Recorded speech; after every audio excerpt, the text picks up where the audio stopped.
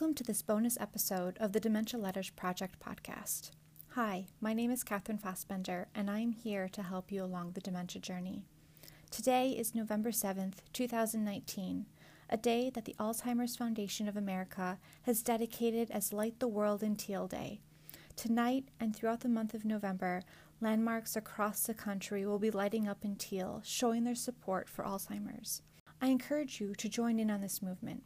Light your own house up in teal, wear teal, make your Facebook profile picture teal, do something to spread the word about Alzheimer's and dementia. Until next time, thank you for joining the Dementia Letters Project community.